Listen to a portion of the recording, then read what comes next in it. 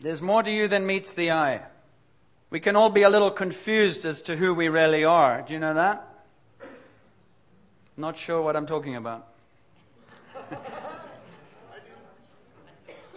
You know, if you could see yourself and you could see who God sees, you might be quite surprised. And what God is trying to do with us is win our trust so that we can yield ourselves to Him and He can say, will you let me bring these two together, the you that I see and the you that you are now. Because when I speak words over you, you will come to life. But what happens is that you very often think this is you, because this is what feels like you. And you're going to follow me here?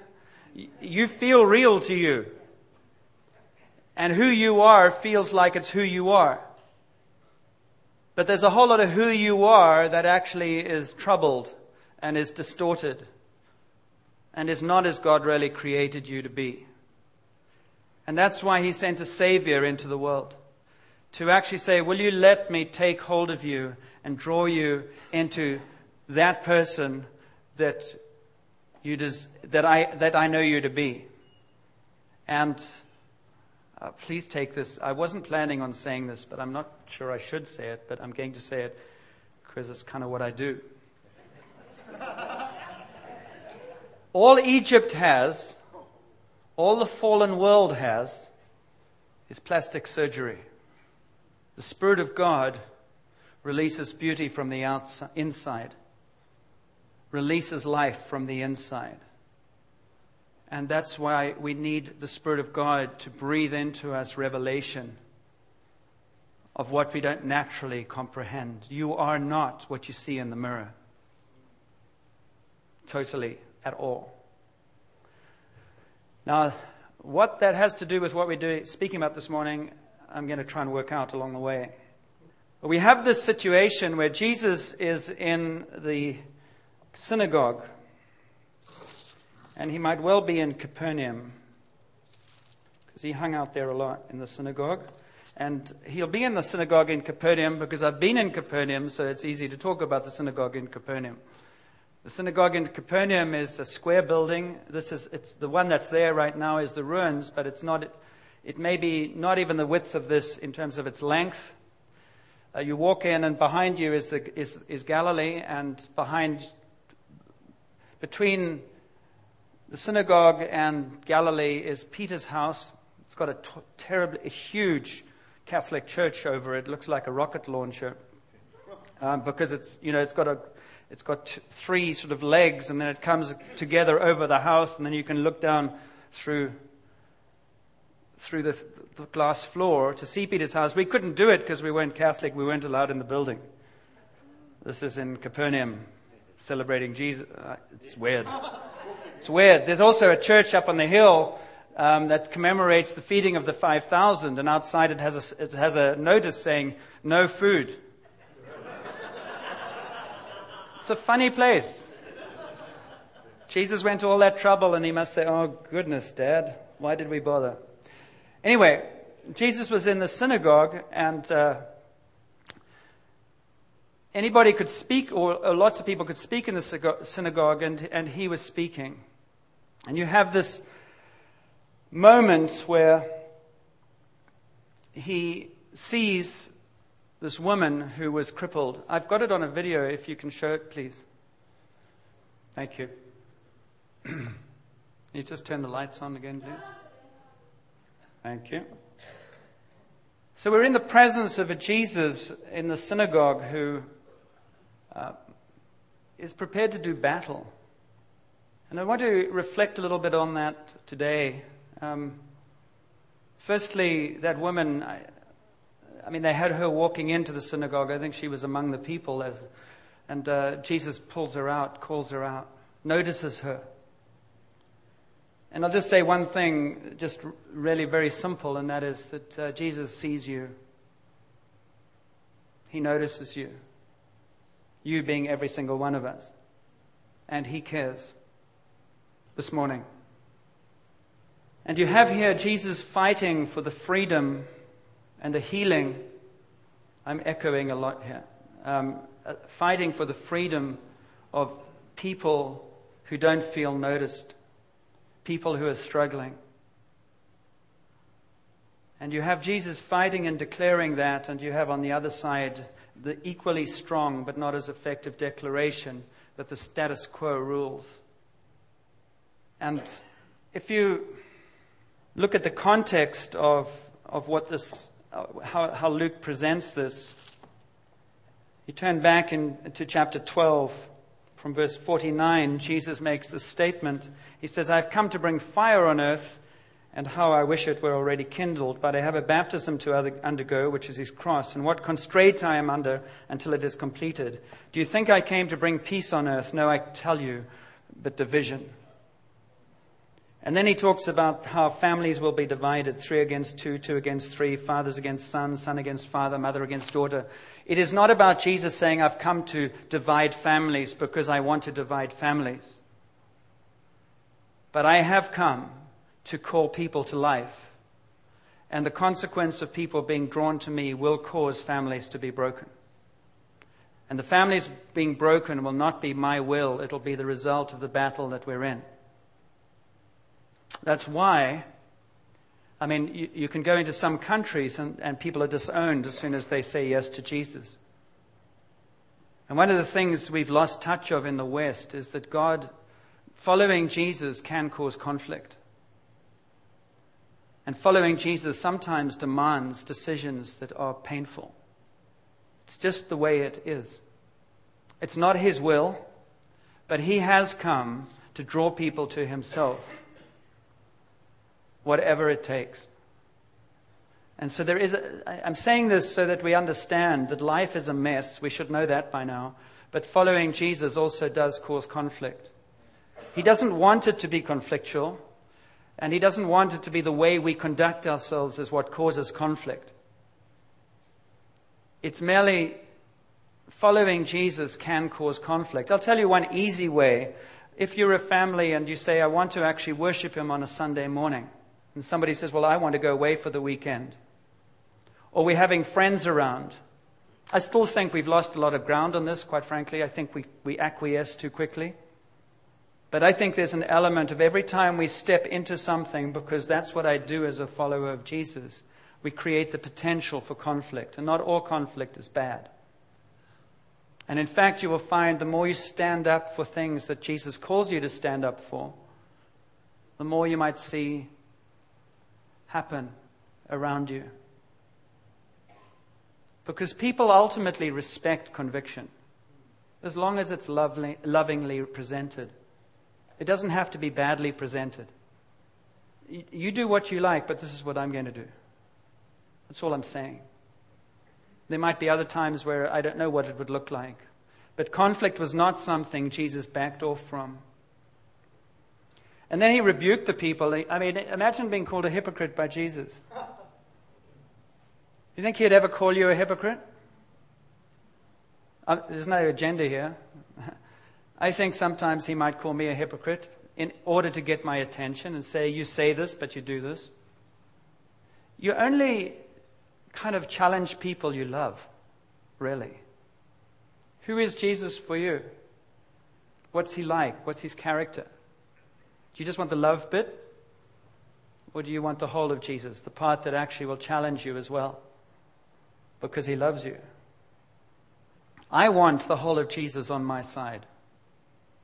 I want to know Jesus in every facet of who he is. And if I'm a hypocrite before Jesus, I might not want to hear it, but I do want to hear it. I'm setting you up for something here that's important. He then speaks to the people about, you see a cloud rising, you interpret the weather patterns, but you have no clue about the world you live in and the times you live in. You're ignorant about the spiritual climate of the times. And he warns them about that. And then they ask him questions about Galileans who were persecuted, and then their blood being mixed with the sacrificial blood. And what did Jesus think about that? And Jesus really just, in a sense, said, why don't you repent and deal with yourself? Because he didn't link up what happened to them to how they lived. We're always wanting to dot the I's and say, well, if you do this, there's some truth to that, but we often get too detailed. We try to get too detailed. I'm just acknowledging those things as leading up to this account of the crippled woman. And so Jesus comes into the synagogue and he heals this woman who he says has been crippled and held and bound by Satan for 17 or 18 years. And as I was reflecting on this week, I was going, Lord, where's your emphasis? Because I was thinking, well, what about a culture in which you can heal? And we've talked about that until he just merely pointed out, well, that culture was not one of those. It was a culture of unbelief and religious fervor. And I began to think, how could a woman who Satan has been afflicted for 17 years attend that synagogue every week, maybe, and still be afflicted?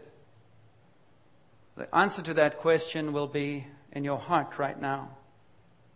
If you were her friend, would she be set free? Or would you buy her a wheelchair? If you were her friend, would she encounter the power of the kingdom? Or would she come to church for 17 years?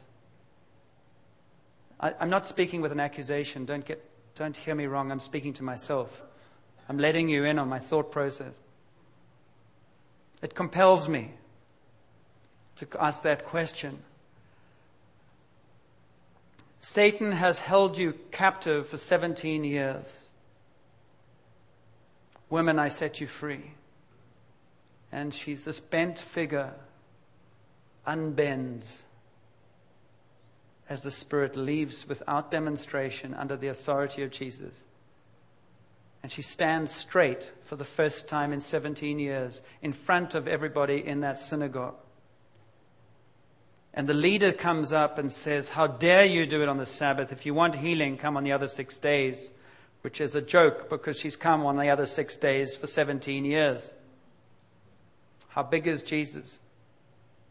How powerful is he? What is he able to do? Imagine that. Where Jesus is present, the kingdom breaks open. Cancer is visible through tumors and through affliction. The kingdom is visible through affliction being broken. What if the kingdom present in the body is as demonstrable as cancer is demonstrable? Which seems to have been what happened when Jesus walked on this earth.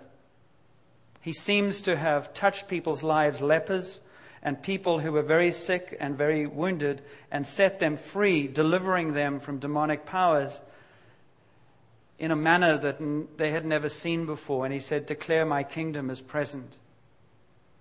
What happens to you when you hear that? What happens to your spirit? Do you believe it's possible today? Or would you like to believe it's possible today? We don't have to have, it's fine to say to God, it sounds cool, but I'm not sure I believe it. I want to believe it, but I'm struggling to believe it. See, what Jesus is doing is living from heaven to earth. He's living from the invisible to the visible. Our way of living, as we've said many times here, is we are hooked into the visible. Our faith rests on the visible. Our faith rests on circumstances. We attribute God's love to us as to how our circumstances are working out. We attribute God's love and presence to us as to how our finances are, how our relationships are. And He's trying to say to us, you're going the wrong way around. As you actually allow me to live in you, you will impact your circumstances. You will impact your relationships. You will impact sickness. You will lay hands on people and they will be free. You will see transformation happen. It's my kingdom flowing through you. It's got really nothing to... You're just like a bit of plastic tubing that sends the water through. So get over yourself. It's just where you're hooked up. You can be hooked up to a sewer or you can be hooked up to fresh water. What flows through you is entirely dependent upon what you're hooked into. And you can believe as much as you like, but if you're hooked into the wrong thing, I believe in Jesus and the sewer pipe comes out, it's not going to be convicting. That's why Jesus wants to captivate the whole of us. That's why he's not that interested in what we believe in our heads. He wants to know how it's resonating in our hearts. That's why our hearts are what is the measure of our faithfulness to Jesus and his love for us. Because he flows out of the heart. The heart changed transforms the mind. The mind cannot comprehend all the things that the heart experiences. The mind cannot explain how a crippled woman stands up. I don't know. All I know, this man Jesus touched me. Jesus came to do battle with the invisible realm that has captivated our planet. It's called the Prince of Darkness. It's called evil. So he's always going for that. That's where he's violent. That's where you want him on your side. You see, we are so plugged into the prison of war camp, which is Egypt, which is this fallen world. We don't even know what we need to be set free from because we've lost touch with it. That's just the way it is. It's not an accusation. It's just we've never known anything else. So when Jesus starts walking in and says that there's another possibility, it blows our minds. And we either panic and resist it because it gets emotional or it gets beyond our framework, and then we get religious. And we get like that leader who came up and said, not on a Sunday, not on the Sabbath. But he's really saying, I don't get this. It's way out of my league. It's not in my control. I can't even work it out of my head. So go away. There is no eyesight, vision, heart to feel any compassion for that woman or joy that she's been set free. It's all about personal affront and offense. You ever experienced that? You ever experienced that where you're so closed? The beginning of healing is just going, Lord, I'm so closed. I get so defensive. I have so many opinions. And when we start speaking like that, he goes, now we can talk. Because I love you, opinionated or not, but let's not stop here. Paul writes in 2 Timothy 3:5, he talks about the people there and he says they have a form of godliness, but they deny the power. He says they're always learning, but they never come to the knowledge of the truth. Because what is truth? Truth is a person called Jesus. Truth is an encounter with the living God. Truth sets you free. In the presence of truth, everything that's crippled and bound by Satan rises in the presence of truth.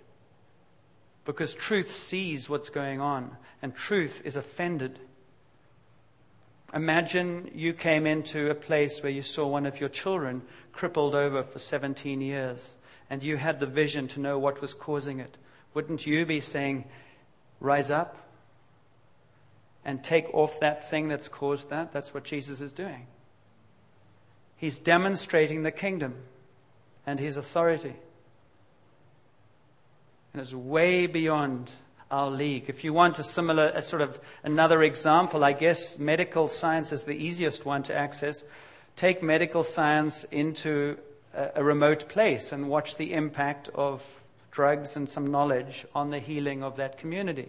You have in the physical realm an expression of that. The doctor will seem like a god. In a very limited sphere, that's the same thing. But because we experience that in the physical realm, we often get puffed up and say how great we are. And God comes into our presence in Jesus and says, you are so primitive, really. But I love you and I'm wanting to open your eyes. So everything that is bent comes to be straightened out in the presence of the living God. So I just want to kind of answer a question as we sort of come into the second part or end of this. Who knows what that is? So what? Jesus stood in that synagogue as one man who had the revelation of God and His kingdom and His power and His presence. And when He saw that woman, He reached out to her. And because He reached out and He declared that the kingdom was present, He didn't have to say it. His whole demeanor was such. And in the spirit world, they know anyway. There are times where just if you come in and touch somebody, something will happen. Because the presence of God works through you. And Jesus, one man in a hostile environment, healed that woman. And what we said a few weeks ago was that I believe one of God's words to us is, I will not work for you, I'll work through you. And we continually are asking God to do things, and He's continually saying, yes, let me use you.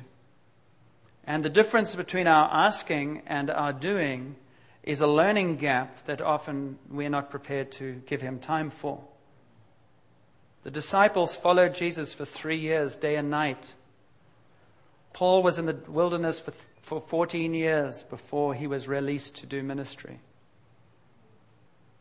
And I believe with all my heart that God has in front of Him, and we have here, a huge army of people who just need some more training.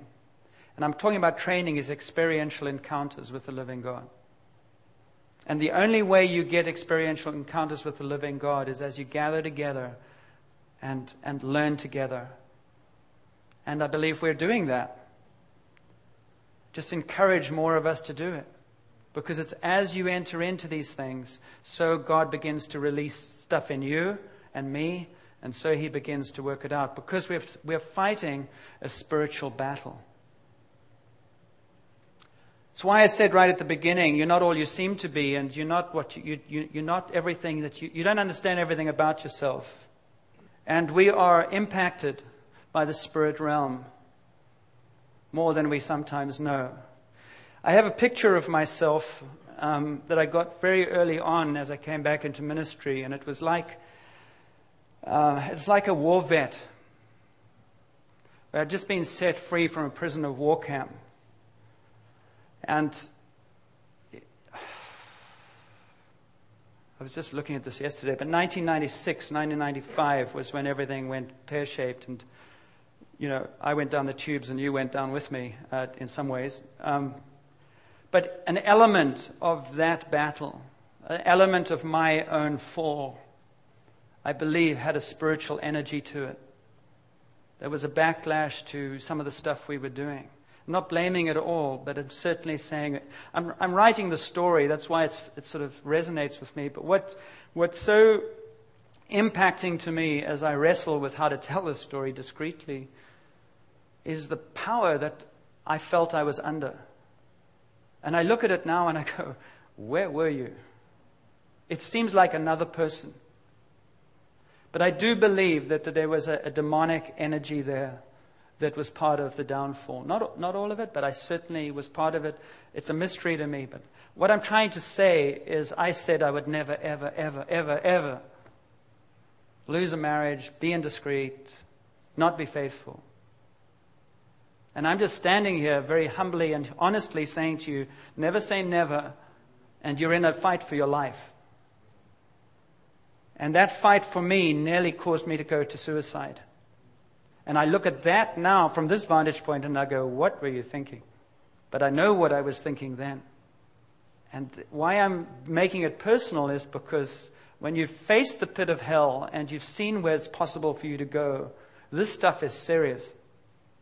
When Jesus walks in and says, I am here, He says, you don't know all that's in you, and there's something in you that could take you into a very, very black place if you don't watch it with me. It's not a threat, it's just saying, be careful. We live in a spiritual realm. As Narnia series says, it's good to keep company with the Lion of Judah. And God is calling us into battle. He's calling us to be a people who know who we are in Him. So as Graham Cook says, in my space where I am right now, I'm ready to do vengeance. I'm ready to take on a much bigger fight. I've said to God, I want to have the rest of my life redeemed, and I want to be effective for Him in a way like never before. It's got nothing to do with pride. It's got to do with belligerence. It's got to do with, I want to see your kingdom. I want to see people set free. I want to declare grace and mercy to the broken. I want to see those who are captured, healed in real time. I don't want to talk about Jesus. I want to invite Him, walk with Him, and see Him do what only He can do. Don't you? Yes. So if you do, you have to allow Him to keep going deeper in you so He can flow more deeply through you. You have to know that you're in a spiritual battle and that some of the things that He wants to set you free from are things that you don't want to be set free from because they feel like they're you. You have to get used to the conflict that comes with Jesus. You have to start stopping blaming other people for your life and begin to listen to the Spirit of God dealing with your life. God convicts you of stuff He wants you to deal with. He doesn't want you to pray that you remove all the people who are making your life miserable around you. He said, I'm going to leave them there until you learn the lesson. We have to stop living lives of blame and victim and start saying, Lord, how are you going to help me here? And when we start answering that question, we will see breakthroughs. We need to understand that there's a spiritual battle always going on. You get to a place, I believe, where you understand that actually worship is your best defense. You get to a place, I tell you, a hallmark of immaturity in the Spirit of God is worrying about Satan. A hallmark of immaturity is always telling you what Satan's making you do. Stop doing it. Just keep company with Jesus and Satan will be taken care of. He loves attention and he's not very powerful. He's a leech. He just energizes what you give him. So the easiest way is you keep company with Jesus. Some people don't like worship. Guess what? You're going to be more bound. Worship is radiation. You put cancer cells under radiation to shrink them. You put Christians under radiation to grow them. You will grow to the degree that you worship the living God. It's Satan who tells you you're not expressive. It's Satan who tells you you're not that personality. It's Satan who tells you, I wouldn't do that. Because when you do it, no, you're not a cookie cutter. When you do it, power is released in you and through you. So Jesus is calling us to be like He was in that synagogue. Bold, brave, assured, and powerful. He wants to use you to set crippled people free. We nearly finished. What does that mean? You live from heaven to earth. I didn't understand that at first. What does it mean? You live from a place of acceptance and victory. Imagine that you're the prodigal son welcomed home. There's a banquet, there's dancing, there's singing, there's life. That is your home. You live from that place every day. I am accepted, I am loved, I am rich, invisible, I am rich. Everything I need will be released to me. I also have the authority to give, Jesus said, be salt and light in dark places, in places that are without salt. So be it. You are a little spice rack for Jesus. You've got to get shaken out though. You've got to get shaken out. You've got to start seeing yourself as the one who impacts your culture. Seeing yourself as the one who impacts your environment. You make the difference. Instead of saying, I'm staying in the salt shelter because they're all unsalty out there and I don't like it. It's the reason you're born. The reason you're alive is to make a difference. It's too dark out there. Go and be light. I'm scared of the dark. Well, you shouldn't be. If you're scared of the dark, you need to switch on the light yourself. Jesus wants you to make an impact. And guess what? You'll make as much of an impact as He's made of an impact in you. Love, joy, peace, patience, kindness are the spices of the kingdom, the evidence of the kingdom. The kingdom is within you in Luke 17:20. It needs to flow through you out into the world. John 14, you shall do greater things than me. It seems like Jesus said that we would be doing things that would enable those who are crippled around us to rise up. So he wants to release power through you. He wants to release presence through you. He wants to release life through you, hope and authority, so that you can stand in a synagogue, which is your workplace or your life or your family, wherever, and you can bring transformation. So, do you want that? I mean, does that sound interesting to you? Or do you just want to believe in Jesus and kind of go, oh, well, I just believe in Jesus, read this book, or here's a DVD, but don't ask me to do anything? I mean, don't you want to become dynamic? Some of us? Don't you want to actually make a difference? I just want to encourage you. I want to encourage you with seeing where you can go, and then encourage you with stepping into the process with passion. The process is very mundane often. But the process is what changes our character and brings transformation and lets God work in us. You can't get there disengaged. You can't get there in isolation, and you can't get there without persistence. And there will be times where you want to give up, and other people will have to pick you up. And there will be times where you will pick others up because you're there for them. That's how it works. You don't get there without a little bit of mud on your face. You don't get there without a bit of conflict. You don't get there without a few tears. You don't get there without being afraid. You don't get there because it's a battle. You get shot at. But boy, it's fun when you start getting connected. It's just not cheap. Lefty's going to come here, and one of the things he said when I interviewed him, I said, why aren't you with a mega church? And he said, because really they offer you quite a lot of money. I mean, he virtually said this, but I think he said, you sell your independence. And he said, it's cost too much for me to go there. Maybe he'll talk about that one day. I feel the same. It's cost too much. It's cost way too much to just settle for something less. I mean, if my whole life is worthwhile, it better be better at the end of it. And I've cried my whole life for the authenticity of Jesus. I've cried my whole life to see God's work. I've cried my whole life to see the sick healed. And I've got in the way so much of the time, and the church has got in the way so much of the time. And for the first time in my life, when the Anglican Coalition came here and they said, this is good, it's almost the first time in my ministry that it's ever been affirmed. That's 40 years. And I'm not speaking out of pity. I'm merely saying, expect there to be some struggles. Expect there to be some battles. But it's worth the fight. So God wants to keep setting us free. So how do you feel about being a little bit of all of we've talked about? What I mean by that is, in you, there is Jesus. And in you is the religious leader that says, I really take offense at this.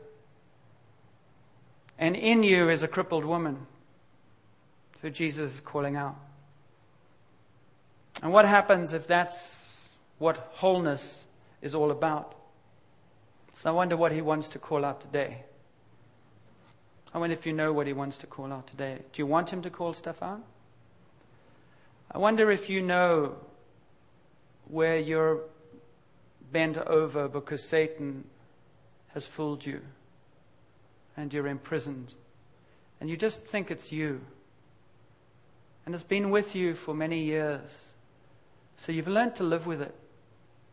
And I wonder if Jesus, the truth, is saying to you this morning, why are you living with that? He wants to get very real with us right now, as a loving Father, by the way. Satan in you will resist because he knows he's going to get beaten up. I wonder if you know the difference between his voice and the voice of Jesus. The voice of Jesus always says, you are my beloved son or daughter. The voice of Jesus is always filled with love. The voice of evil is always accusing and is always attacking your identity. Will say things like, you can't do without this. Don't trust him. This is getting a little out of control. Don't you think it's a bit weird? I wish I hadn't come this morning. That's the voice of evil. The voice of the Spirit of God says, don't be afraid. I've come to set you free. I am Lord and King. So let me straighten you out. So Jesus notices and cares for everyone. Let's stand and give him an opportunity to touch our hearts. I mean, he's already doing that. And it's in these 5 minutes that engagement can make all the difference in the world. Jesus just wants to work in you so that he can work through you. All right? And you're really, really safe with him. So let him minister to you right now. What's he saying to you? He wants to minister to some of us where we're holding out or holding on to anger or negativity or hurt. You'll know if it's inside you because you'll know it. You'll feel it. That is there not from God. Jesus wants to set free everything that's negative in you and me. Negativity causes us to bend over and be crippled in areas of our lives. And so he says, will you let me set you free from that? In the name of Jesus, I speak over negativity and I break it, and I break its hold over anyone who wants to declare it. In the name of Jesus, for whatever reason, if you know that it's come through some anger or unforgiveness, then just say, I choose to forgive that person or that situation once and for all. And Jesus says, I've taken that to the cross. You can be free. In the name of Jesus, I bind everywhere that Satan tries to hold us prisoner and cripple us under negativity. Be free in the name of Jesus. Be free in the name of Jesus right now. Now you just receive that and you thank him that he's setting you free from that. He's going to teach you how to walk in a different way and think in a different way. Everything that God does in our spirits gets challenged. All right? So you can be there, standing there saying, nothing's happened, I can't feel anything. Don't worry about your feelings. Receive the authority of Jesus and let him set you free.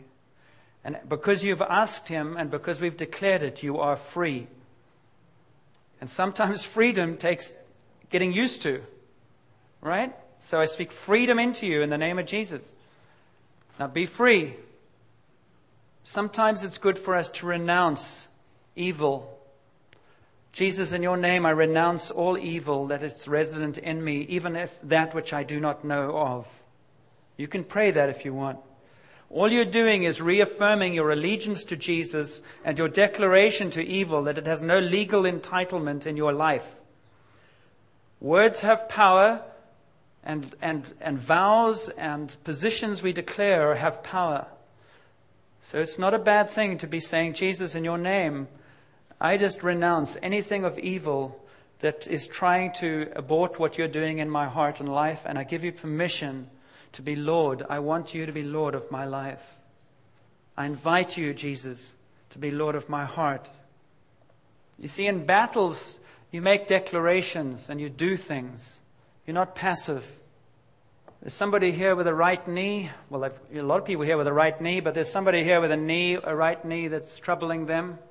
And I speak healing to that knee in the name of Jesus. Release healing into that knee. And if there are any other knees that want to be prayed for, these moments coming before Jesus are when we're meant to be here.